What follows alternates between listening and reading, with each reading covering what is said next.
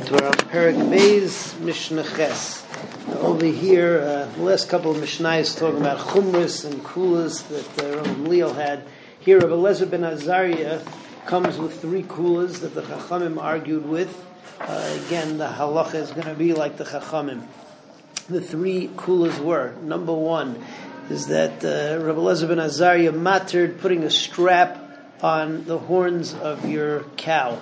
He considered that to be a tachshit, some type of decoration on the horns of the animal, and therefore you're allowed to have your animal come and take that out. It's not considered to have your animal being carrying something for you. The Chachamim argue with that.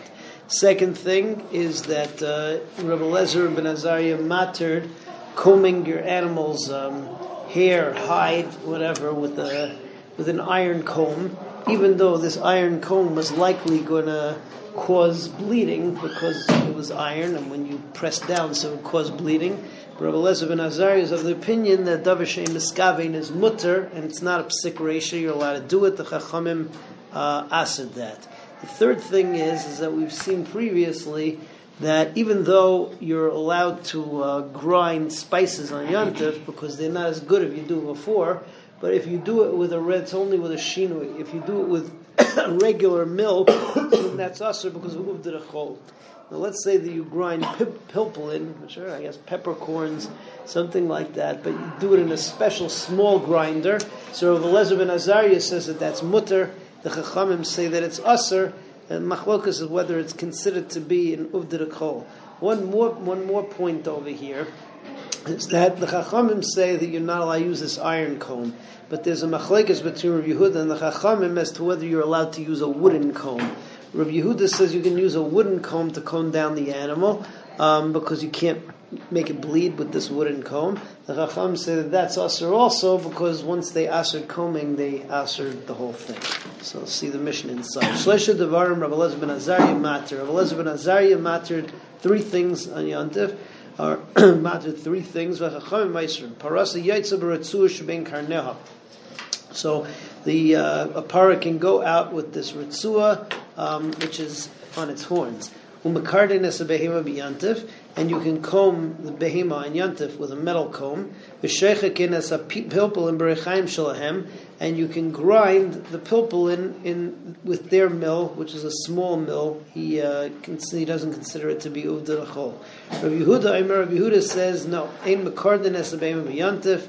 You cannot comb with the metal combs because that's going to make it bleed. Avol mekartzefin, but you can comb it with a wooden comb. The Chachamim say ein mekarden af lo mekartzefin. You can't do either, and the halach is like the Chachamim on all of them. All of these things are aser. Having spoken about the rechaim shel pilpul in the mill that you use to grind the peppercorns, so we just have a halacha here, derech agav in Hilchas Tumah v'Taira, that normally when you have a mill and you disassemble it, so once you disassemble it, so the kli loses its shem kli, it's batel shem kli, and therefore it's not makabel tumah anymore. And when you reassemble it, it has a din of a new kli. With the rechaim shel pilpulin, that wasn't true. It's made up of three parts, and each part has a din kli bifnei atzma. There's the receptacle where you get the ground up peppercorn, so that has a kli, it's a kli kibul.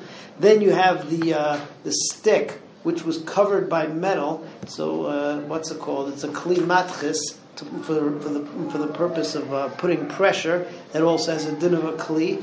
And then there was where you actually put the peppercorns before you grind them, which was a form of a sifter, a sieve, that also has a din of a kli. So even if you disassemble it and put it back together again, it still retains its din of being makabel tumah.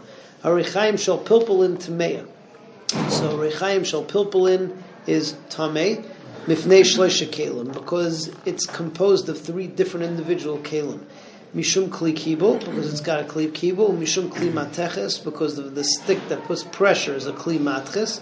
Mishum kli kvara, and because of the fact that it has this kli, which is a sifter, all three of these are individual kelim. They don't have to be put together in order to become a kli, and therefore it retains its din of being machshir, of being makabel tumah, even if you disassemble it.